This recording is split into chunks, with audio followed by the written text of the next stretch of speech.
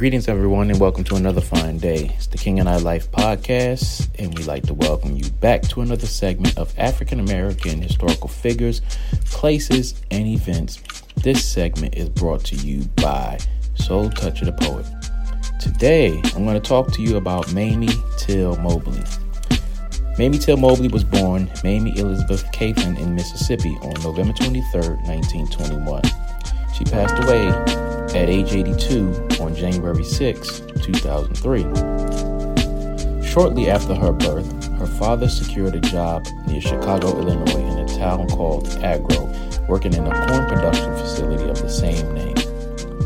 During a time called the Great Migration, the family, including Mamie, her mother, and younger brother, moved away to escape the deeply rooted racial disparities and Jim Crow laws of the South in search of a better life and future. The move proved not enough to sustain the parental relationship, and her parents later divorced. Young Mamie turned to her schoolwork to cope with the struggle, hurt, and confusion. She excelled and received straight A's and earned a place on the honor roll at her predominantly white school. Upon completion of high school, she met Louis Till, who worked in the same facility as her father, and the two later married. Emmett Till was born to the couple within a year's time. The tumultuous union, plagued by infidelity and violence, soon led to the couple's separation. Mrs. Till's husband was forced to join the military following a court order due to non-compliance with the terms of a peace order. He was later court-martialed, executed in 1945. She championed his death by seeking answers or an explanation for the execution. The search for answers turned up multiple misleading answers from the government.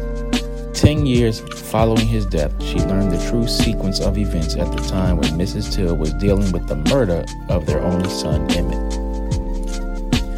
All of us have lived in the United States and witnessed racial disparity, hatred, and inequality.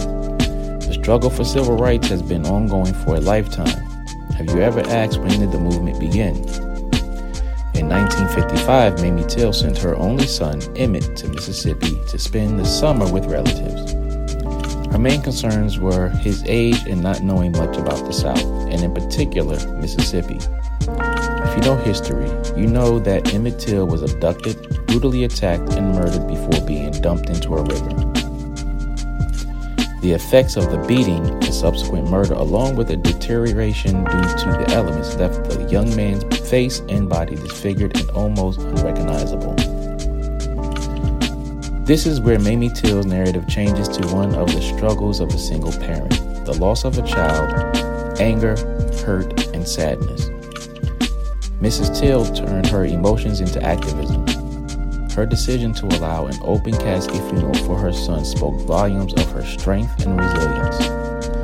She said she wanted the world to see what happened to her son.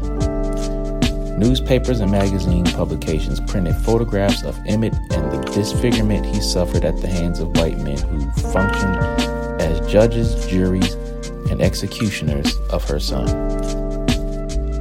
People hear about the civil rights movement. They want to affect change, but they don't know where it began or what role they must play to ensure we one day achieve this goal. So many have fought and died for the chance to see a day when we all have the same civil rights, including mothers and innocent children. Take a moment and think about what civil rights means to you as we approach the anniversary of Emmett Till's slaying on August 28th. If you would like to give us feedback or input on this and other topics, submit your request to kingandI369@gmail.com. That's KINGANDEYE369@gmail.com. Thank you for listening to the King and I Life podcast segment of African American historical figures, places, and events. Please enjoy the rest of your week.